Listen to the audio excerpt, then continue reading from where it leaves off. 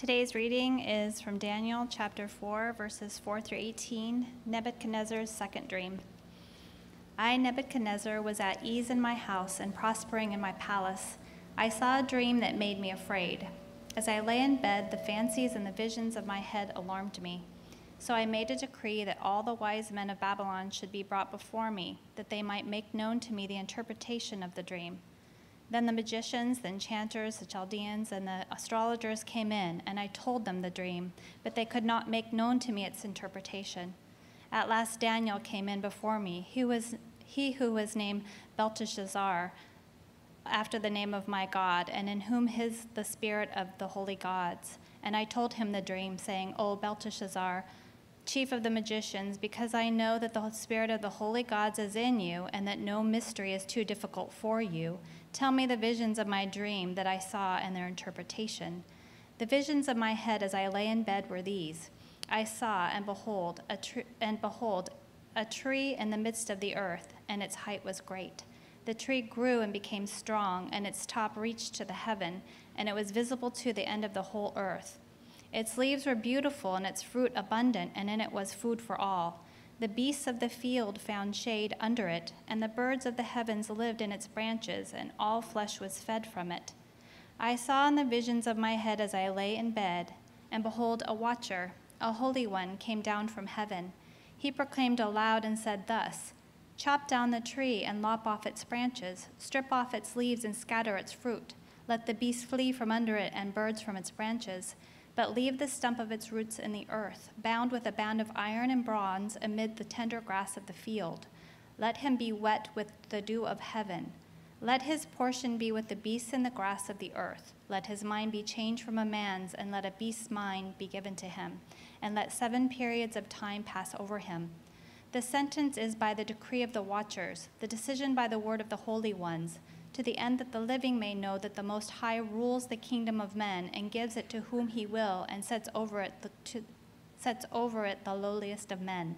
This dream I, King Nebuchadnezzar, saw, and you, O Belteshazzar, tell me the interpretation, because all the wise men of my kingdom are not able to make known to me the interpretation, but you are able, for the spirit of the holy gods is in you. This is the word of the Lord.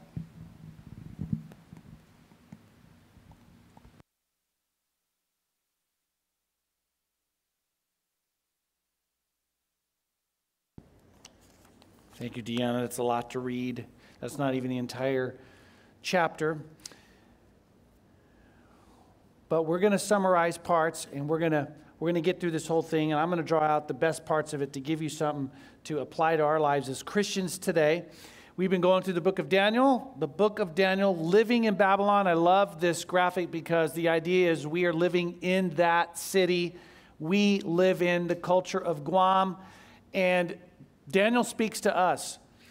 Today we're going to be talking about Nebuchadnezzar, who's a prideful man. In fact, I was reading a story about another very prideful man. His name was Napoleon. He was a French general. You probably heard of him. There's this thing called the Napoleon complex, where you have this immense amount of confidence and pride and bowl people over.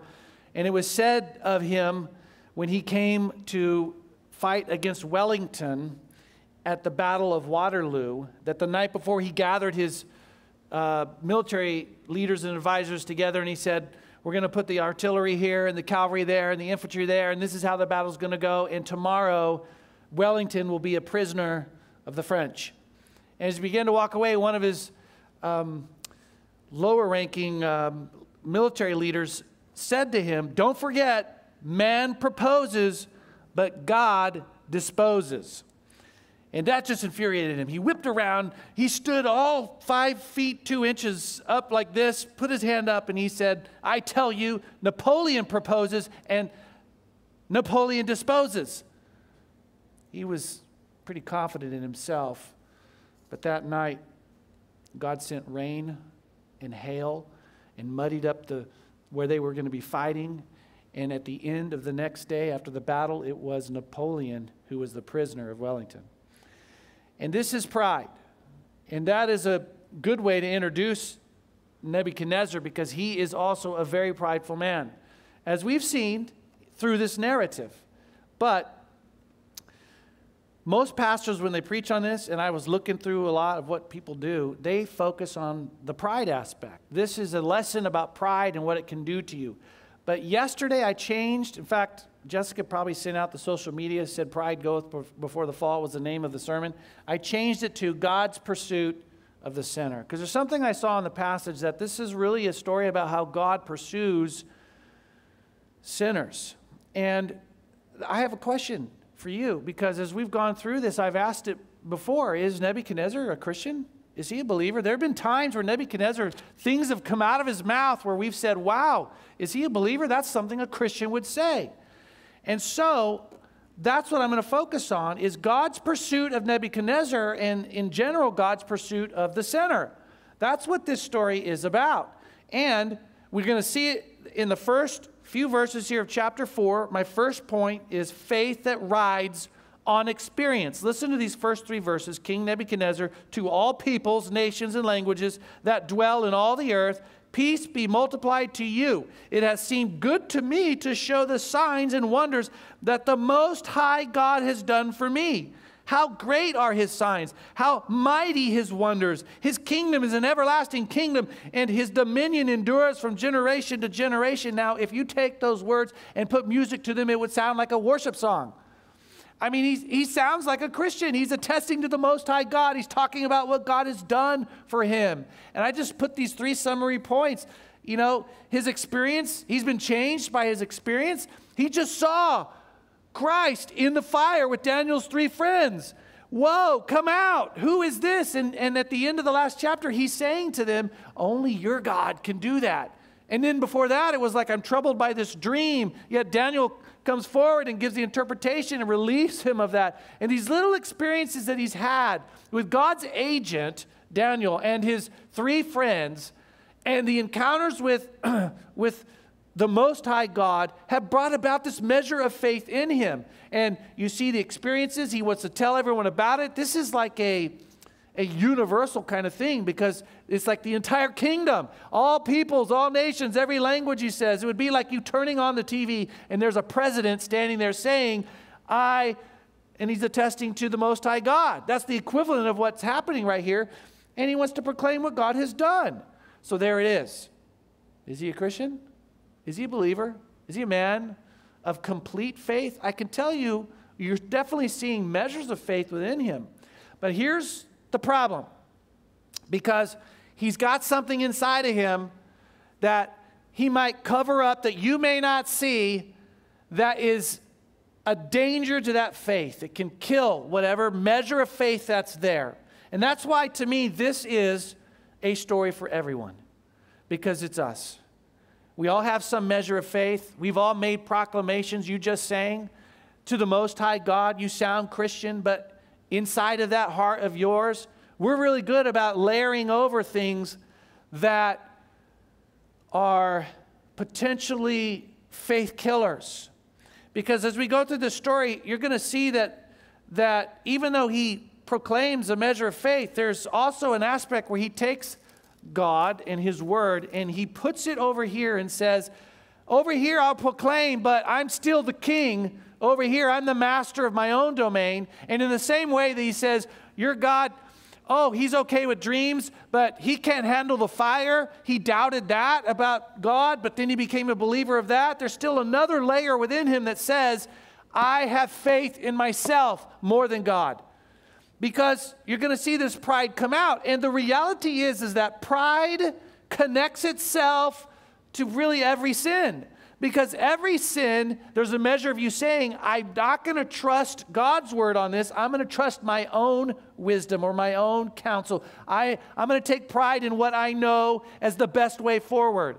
And there's a way in which pride is present in every kind of sin. And what we see is he has this faith that rides on these experiences, but there's something underneath that could endanger it. And so God's going to deal with it. And that's going to be true of all of us. He knows what's in your heart. He will come and try to sift it out. So I think my next slide here, That's a sifter. You got this box, see the grate, and there's all that sand, and you throw these clumps of sand in, and you shake it, and all the sand falls through, and it can reveal something that was hidden in the sand that you couldn't see before. So you think of this analogy, like my daughter's going to go play in a sandbox, and hidden underneath the sand, you can't see it, is some sharp shards of glass. And so I want to get rid of that. So I'm going to shovel it into the sifter. I'm going to shake it out until I find that thing that could be potentially danger to my daughter and get rid of it. This is what God's going to do to Nebuchadnezzar, and it's what he does to us. There are things inside of us, thoughts, intentions, desires, that like that shard of grass are potentially dangerous to our faith in God. And he is going to sift it out of us and want to remove it. So the second point is the sifting work of God. And I'm going to tell you how sifting works. The first way sifting works is that sifting happens on God's terms, not ours. Like when we know something's wrong, we go to the doctor and we say, hey, figure it out. Sift out the problem and tell me how to deal with it. But see, when it comes to sinful things that are hidden and Nebuchadnezzar's pride, we don't go to God like that. God comes to us on his terms. And as you read the narration of the story, it happens on God's terms. It says, my page turned. It says in verse 4, I, Nebuchadnezzar, was at ease in my house and prospering in my palace. It comes unexpected. He's not expecting God to start sifting something out of him. He's at ease. Later he says, I was laying in bed. He's in bed at ease, enjoying prosperity and comfort. And God's looking down saying there's something hidden in all that scene that could kill your faith in me. It comes on God's terms. When? In bed, at ease. How? In a dream or a vision. God chooses how. Sifting also reveals that old habits die hard. So he says, as I lay in bed, the fancies and the visions of my head alarmed me. So that's how God's going to sift him out. So in verse 6 it says, I made a decree that all the wise men of Babylon should be brought before me, that they might make known to me the interpretation of the dream. The magicians, the enchanters, the Chaldeans, the astrologers came in, and I told them the dream, but they could not make known its interpretation. Now this section, Deanna already read. And some parts I'll reread like that, but what I want to see here is he's gone back to his old habits. Why would you go back to that group, the wise men? They have proven already to fall short of what you need in the situation. So I put here that sifting will reveal that old habits die hard. He is holding on to familiar failures, the wise men, and he's hoping in an empty resource. Because remember, their answer before in the first dream they dealt with that he had was, hey, these kind of answers, they only walk, they're up there with the gods. They don't walk in flesh down here. We don't have an answer. And why would you go back to that? And we are like that. We are going to go back to what's familiar to us. We're going to go try to find comfort, security, answers in the things that that's been, we found it in measures of that throughout our life, and we go back to it. We don't go to God's Word, which is where we should go. And so, through this, God kind of reveals again, hey, you rely on things that have proven to be empty and failed. And surprise, surprise, as Gomer Pyle would say, they don't know the answer. This is a great line in verse 8. It says, at last, Daniel came. Here comes Daniel. Sifting happens also through God's ministers. Daniel is an agent of God. He's a minister living in that city. And so I'm going to pause for a second and tell you then about ministers that God uses. There's a great book out. Long ago I read it, last name Tripp, called Instruments in the Hands of a Redeemer. And the idea is like we are all tools. We're imperfect tools. But God's perfect hand comes down around that tool and he uses us. We might think, I can't be used as a minister or to garden because, and whatever problems are in your life. But God uses us. He's going to use Daniel. And in fact, he's a pretty good tool, by the way. Remember, I've told you he's one of the few guys in the Bible that there's nothing negative said about him. He's got great integrity. But I want you to capture this because we all live in Babylon. And God's going to use us in ways to minister to the Nebuchadnezzars or lessers, the Nebuchadnezzars in our culture. What do we find? Well, ministers have good reputations with integrity. We see that as Deanna read through verse 8 and 9. Nebuchadnezzar trusts him. It says, as he said, I know the spirit of the holy gods is in you. Nebuchadnezzar believes in his help. He says there's no mystery that's too difficult for you. And he wants Nebuchadnezzar's help because he says, tell me the interpretation of this dream. And in a way, as I read through this, I thought about Peter wrote in one of his letters to the church in the New Testament era. He said to Christians, keep your conduct among the Gentiles honorable, so that when they speak against you as evildoers, they may see your good deeds and glorify God. And then later in that letter, he says, but in your hearts, regard Christ the Lord as holy, always being prepared to make a defense to anyone who asks you for reason for the hope that is in you, yet do it with gentleness and respect. And I think that those instructions of Peter, they can really shape our thinking for how to live in Babylon. This is what Daniel did. They came in. Remember all the interactions they've had? Been respectful, with gentleness, right? They've had good reputations. They're ready to give an answer that comes out of their heart. And that should be our approach to how we live here in Guam or another Babylon that God might send you to. These are his ministers. They have integrity. They're ready to serve. Number two, ministers understand the culture. I thought it interesting in verse 8. Here's Nebuchadnezzar, and he's saying, at last Daniel came before me, he who was named Belteshazzar after the name of my God. Now, if you serve in Babylon and you minister to people, you're going to find that this happens. Because here's Nebuchadnezzar. We already saw over here, it looked like worship. The words coming out of your mouth point upward to the Most High God, but then over here you're holding on to your Babylonian God? You got two gods? You got two there?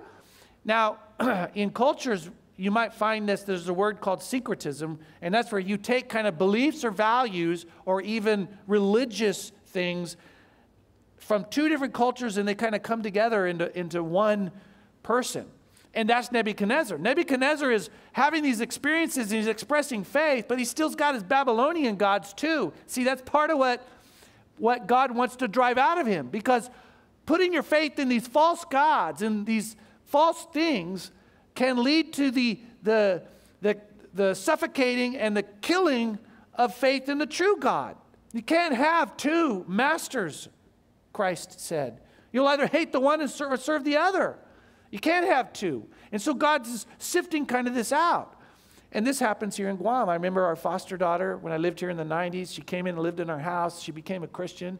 I remember we were out hiking once and we passed by this tree and she said, be careful. I said, what? I said, that's a tatamona tree. I said, what's a tatamona tree? She said, oh, and she began to talk about the spirits of their ancestors that dwell there. And in my head, I'm going, that's not right.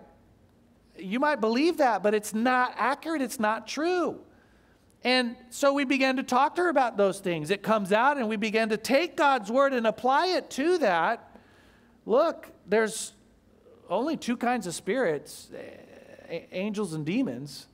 And what you're talking about doesn't sound like God's angels. And so we began to grapple with that. And this is what's happening with Nebuchadnezzar. He's going to have to draw out elements that are there that will not be compatible with faith. So you got to know the culture. I say that about the tatamona because that's pertinent to Guam culture. But if I lived in another part of the world, I should know that culture so I could be able to do the same thing there. Ministers know the culture, they understand it, but ministers also care about the lost. Look what happens in verse 19. So Deanna read the dream, and then Nebuchadnezzar says, give me the meaning of the dream. And then the first response out of Daniel in verse 19. Then Daniel, whose name was Belteshazzar, was dismayed for a while, and his thoughts alarmed him. The king answered and said, Belteshazzar, let not the dream or the interpretation alarm you. Why is he alarmed? Because he knows the interpretation. He knows it's bad for Nebuchadnezzar. And you begin to see this concern that he has for Nebuchadnezzar. Later, when the interpretation is given in verse 27, he says, "O king, let my counsel be acceptable to you. Break off your sins." He cares about him. And I'm just going to tell you, that jumped out to me. Because I thought, would all of us be like that? You're serving the leader of the country. And you get a word. Something bad can happen. I could just see this flip-flop. There are some Christians, they're serving underneath Biden, and they're like, all right, it's going to get stuck to him. Go back to the last term and flip-flop it. There's some who are like serving underneath Trump. All right, don't like that guy. Something bad's going to happen to him. Does it matter, the leader? How about this? You're serving under Putin. All right, he's going to finally get it. He's doing bad stuff. But Nebuchadnezzar is Putin. He was bad. In fact, part of the counsel given is you got to be gracious to those you're actually oppressing.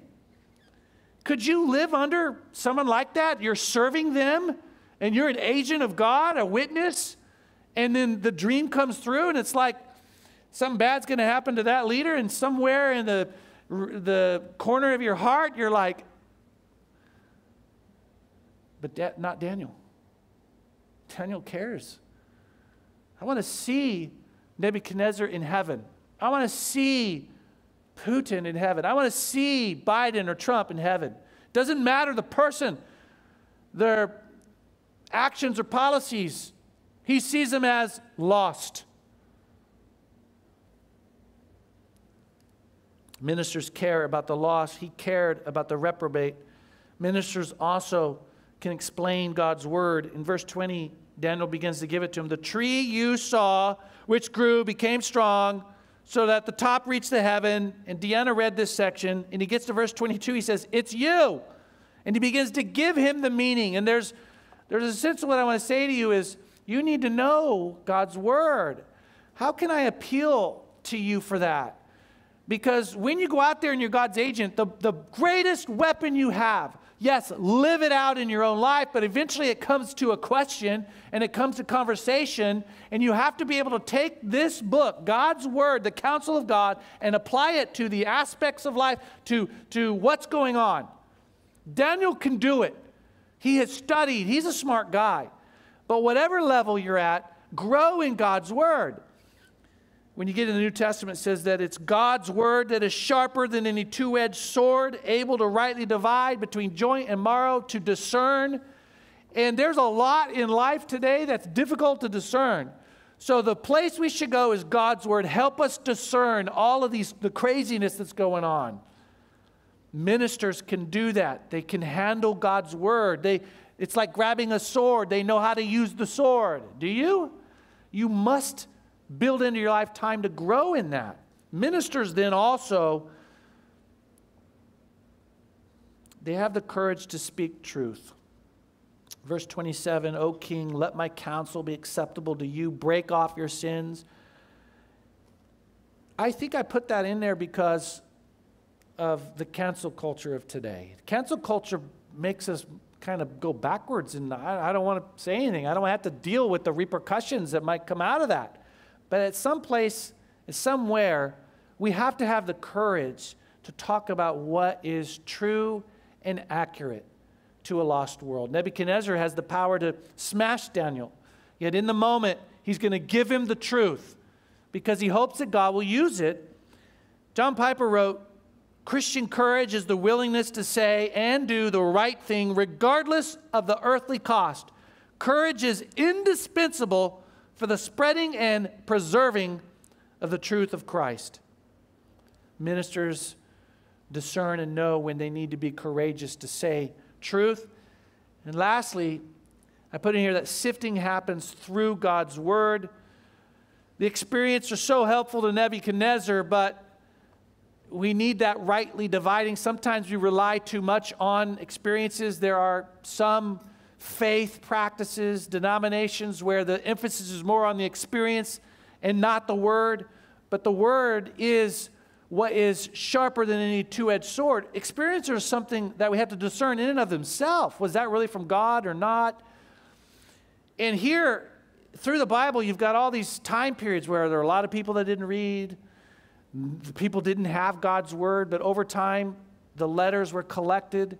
They were put together eventually into what we have today as the Bible. Now we have God's word.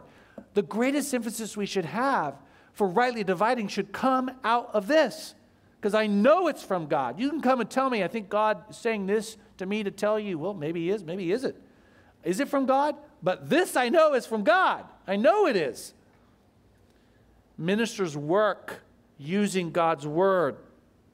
That's how sifting is. And now Deanna read that passage. I have a slide to kind of illustrate. There's the great tree that represents Nebuchadnezzar. Now remember, the first dream was this big statue. That statue represented and was symbolic of power and might. This is symbolic of prosperity. There's a richness in growth and how big it is. And it produces like a fruit and shade and to animals that find themselves in it. And it's large and prosperous, right? And this is the dream that was given to him. Now, as we move forward through the passage, we're going to see what was its interpretation. And the way I've laid this out in our point, so we have a kind of a faith that thrives on experiences, but then God's going to come and sift through us to draw out the things that shouldn't be there. And if you let it stay there, it'll destroy you. It'll challenge your faith in the Most High God. That's what it's going to do to Nebuchadnezzar. It's what it can do to you. So this point I titled, How to Let Sin Destroy Your Life. If you want to be like Nebuchadnezzar, who's going to walk through 7 years of living like an animal to take God to break you, then this is the pattern you're going to use. I'm going to give it to you because this is what Nebuchadnezzar does. And here's number one.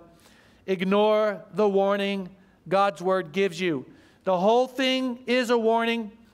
He says in verse 23, because the king saw a watcher, a holy one, coming down from heaven and saying, chop down the tree, destroy it, but leave the stump of its roots in the earth, bound with a band of iron and bronze in the tender grass of the field, and let him be wet. This is Nebuchadnezzar, wet with the dew of heaven. Let his portion be with the beasts of the field till 7 periods of time pass over him. This is the interpretation, O king. It's a decree of the Most High, which has come upon my Lord the king, that you shall be driven from among men, and your dwelling shall be with the beasts of the field. You shall be made to eat grass like an ox. You shall be wet with the dew of heaven. 7 periods of time shall pass over you. Why? Until you know that the Most High rules the kingdom of men and gives it to whom he will. There's something in Nebuchadnezzar's heart that says, everything about my life I've made. I'm a self-made guy. I've relied on my cunningness, my military tactfulness, my ruthlessness. I'm a self-made guy. There's a pride there that takes God and puts him over here to the side. Yeah, I got to come to God in dreams and these kinds of things, but that's inside of him still. And this is what's being said in the dream. And there's a warning. The dream is a warning, but even Daniel is a warning. King, let my counsel be acceptable to you. Break off your sins by practicing righteousness, and your iniquities by showing mercy to the oppressed, that there may perhaps be a lengthening of your prosperity. The tree represents prosperity. We're going to chop down that prosperity unless you do. There's 2 things he says. He uses the word by. You want to lengthen it? You got to do this. 1, you got to practice righteousness. Stop sinning and practice righteousness. Number 2, he says, is you got to be gracious and merciful to those that you're oppressing. Those are the 2 things he kind of gives him. You got to do these things. And there's a way in which, so that is God's words to him. And there's a way in which I can kind of lay it out to everyone here, right? There's something maybe underneath it that we can't see in that sandbox, right? And God's going to sift it out. Here's the counsel of God's word. Are you going to take it and let it speak into your life and make the change that's needed? Because a lot of us are like Nebuchadnezzar. We'll worship, we'll say Most High God, but there's an aspect where we say, I'm king of this area, I'm the boss. I don't want God's word to come over here and speak into this. And whether it's with our relationships, where he says this is how your relationships should be, or money, or power, whatever, it's going to be different. Not everyone's the same. Struggles that we have. But God's word is speaking to him. And number one, how do we let sin destroy our life? Ignore the warning that God's word gives you. And number two, waste the time that God gives you. It may be that God's word speaking to you right now. You know what that is. Or God brings someone into your life who sees it and they take God's word and apply it. Hey, I've noticed this. I love you, brother. And they speak into your life. Whatever it is, when that happens, there's a time period where you can make a change. And what the phenomenal thing I see in the story is that God gives Nebuchadnezzar an entire year. 12 months go by. It says,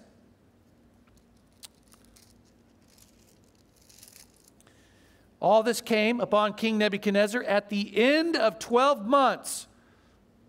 He's walking on the roof of the royal palace of Babylon, and the king answered and said, and I stopped there for a second, and there's the 12 months.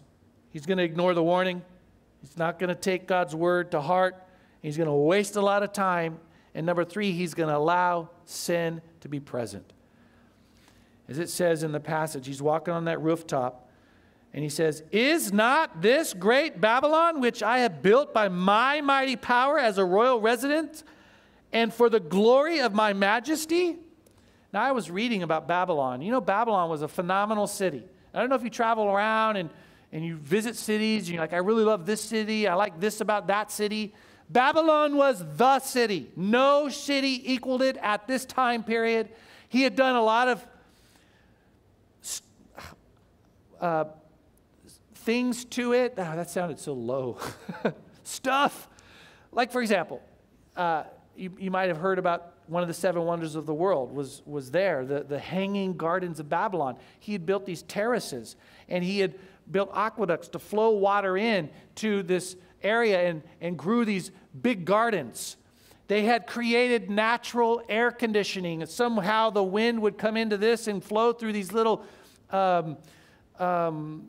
channels into buildings where they would be cooled by them. It was a phenomenal city. And here he is walking on the rooftop, and he's looking at all of it.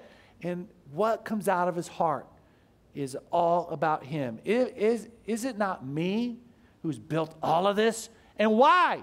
For my majesty. It's a testimony. And do you remember, go backwards in time, the Most High God came down and said, you're the head of gold, and it's me, the God of the universe, who's given you all of this. Somehow he's taken that and put it over there and said, no, it's me, I did it. And pride, there's the pride, right? He allows sin to be present, and he has forgotten God's watching. I noticed that in the dream, it talks about this watcher, right? There's a watcher, and he's watching, and then he comes down and chops the tree down.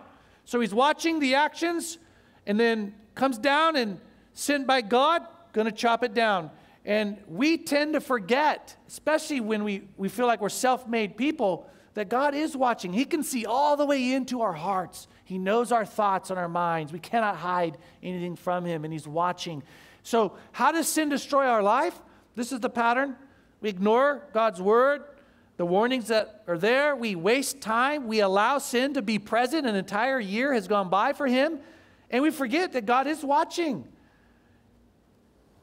And then we got to watch how compromise brings about loss. Did I skip a slide? Where's the tree? Show me the tree. There it is. This is what he's described. The watcher comes down and chops the tree. It's a representation of his prosperity. And there he is on the ground, cut off from the very thing that gives him life. But what's interesting, it's like, it says that, see the two pieces of metal rings around the stump? There's a way in which I'm going to preserve the kingdom. The kingdom won't be overthrown. It's still going to be there. There's a preservation of that kingdom, but you have been chopped down. In the same way that the birds and all them came under your shade, they're going to scatter. And there it is on the ground. And so as you walk through this, God is going to answer him. It says, while the words were still in the king's mouth, glory of mine, majesty, there it's coming out of his mouth, there fell a voice from heaven, O King Nebuchadnezzar, to you it is spoken, the kingdom is departed from you, and you shall be driven from among men, and your dwelling shall be with the beasts of the field, and you shall be made to eat grass like an ox, and 7 periods of time shall pass over you until you know that the Most High rules the kingdom of men and gives it to whom he will. And it says it was fulfilled. And you look at, go back a slide, you look at the white lettering there. Look at what he lost. And last week I went through a whole series of biblical characters who compromised in their life and loss came about. With Nebuchadnezzar, he loses a lot. He loses the kingdom. He's driven away. He loses community. He loses his home. He's living with the animals. He obviously loses his reputation because he's a crazy guy, and he loses time. There's 7 periods of time that go by. All because he ignored God's word. And then as you move through that, go back to the tree. There he is. Yeah, that's fine. The wildness of Nebuchadnezzar. Go to the guy. Go to the guy. This is an artist's rendition. You can see his toes have got the long toenails there like claws. His hair has grown out. And where do they get the idea for that? That comes right out of the verses. It says he was driven from among men. He ate grass like an ox, and his body was wet with the dew of heaven till his hair grew as long as eagle's feathers, and his nails were like birds' claws. This is how God is going to break his pride. He becomes this, the greatest man on the planet, reduced to a wild animal. Now, I looked up the medical terms here for what happened to him. Monomania, one part of normal human functioning doesn't work while all the rest is operating. Lycanthropy comes from 2 words. Lycan means wolf. Anthropos is man. It's like the wolf man. He's not a werewolf, but he's like an animal man.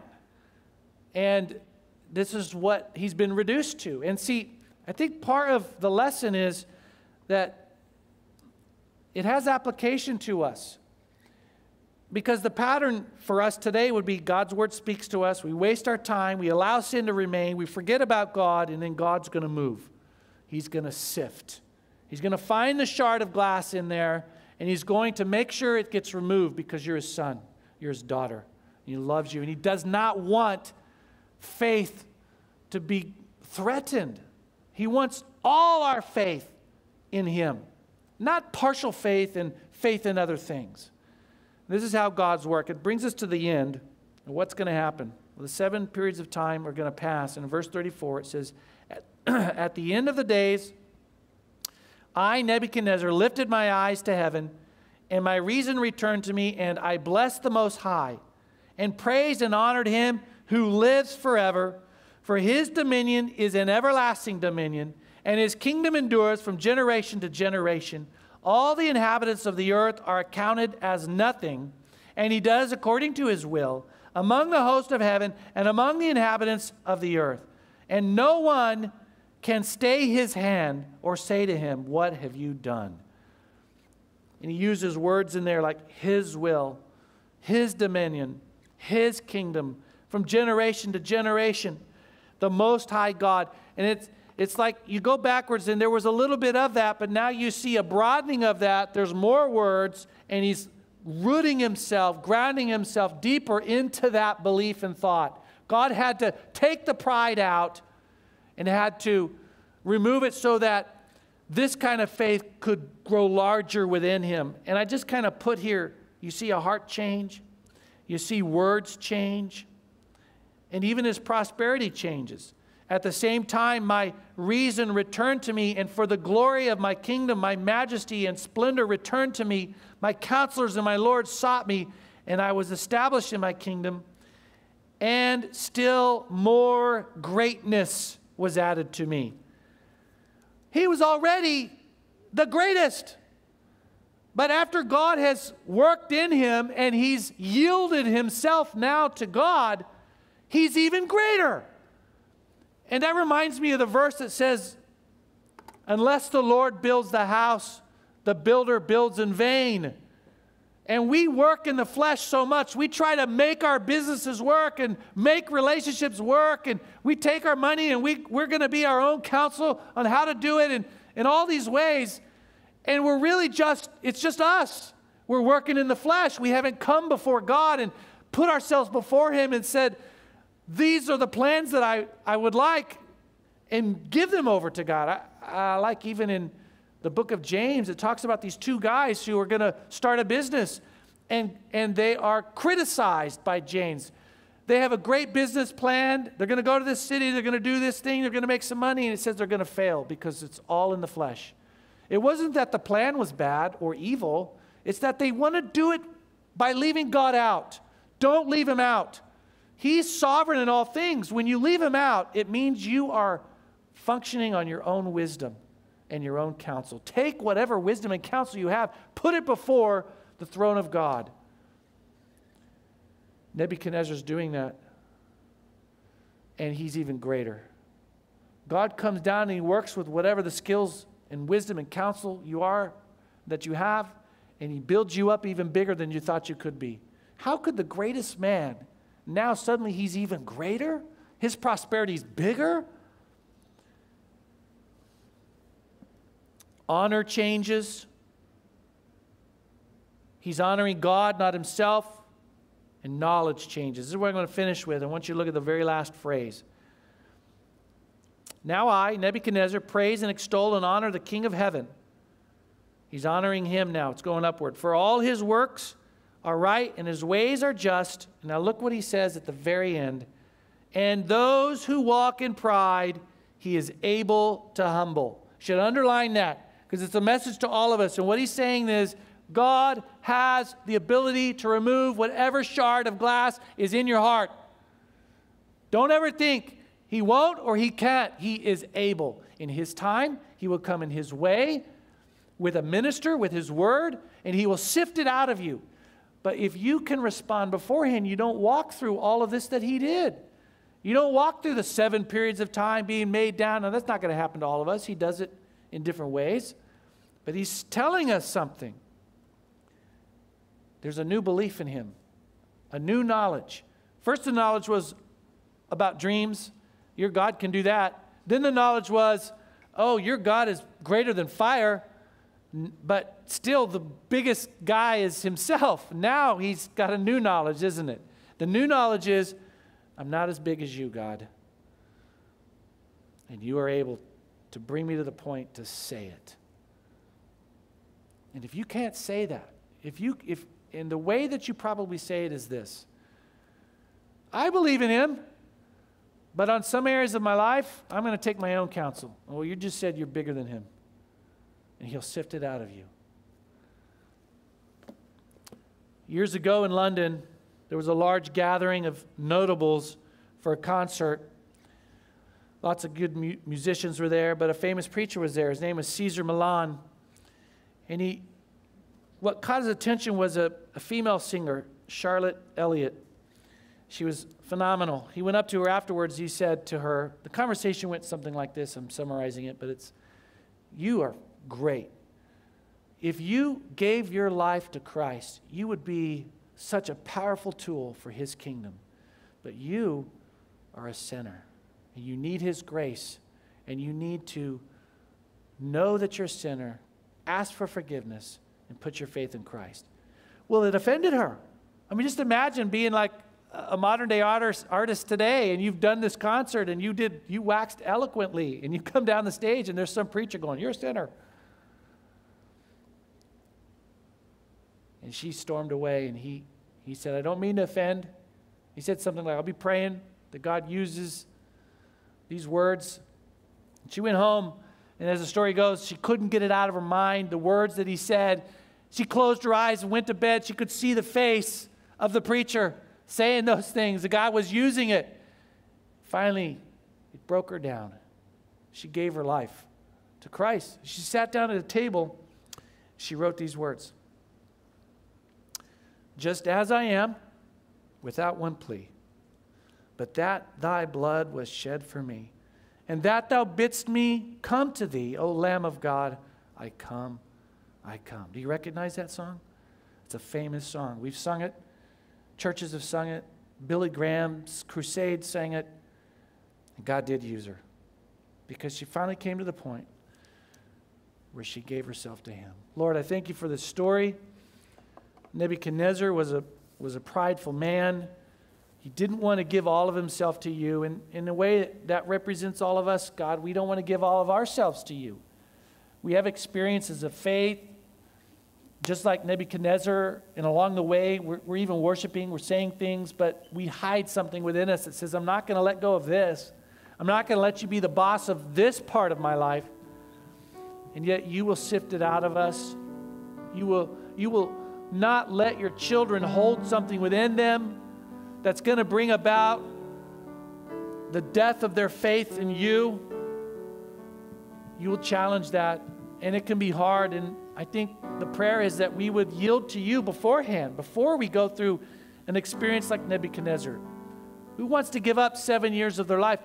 We may not be made animals, but I know some who have not yielded, and they ended up in prison for 7 years. They lost time. They were made lower in a different way than Nebuchadnezzar, but you know what's in our hearts. I pray that we would yield all of ourselves to you, that you would use ministers, and maybe some of those that are sitting here today, they are going to be the minister that you use, that we would have the courage to step up and say what needs to be said, as Peter framed it, with grace and gentleness, because we love the sinner. We love the reprobate. I commit this up to you in Christ's name. Amen. Let's stand and we'll finish as we sing.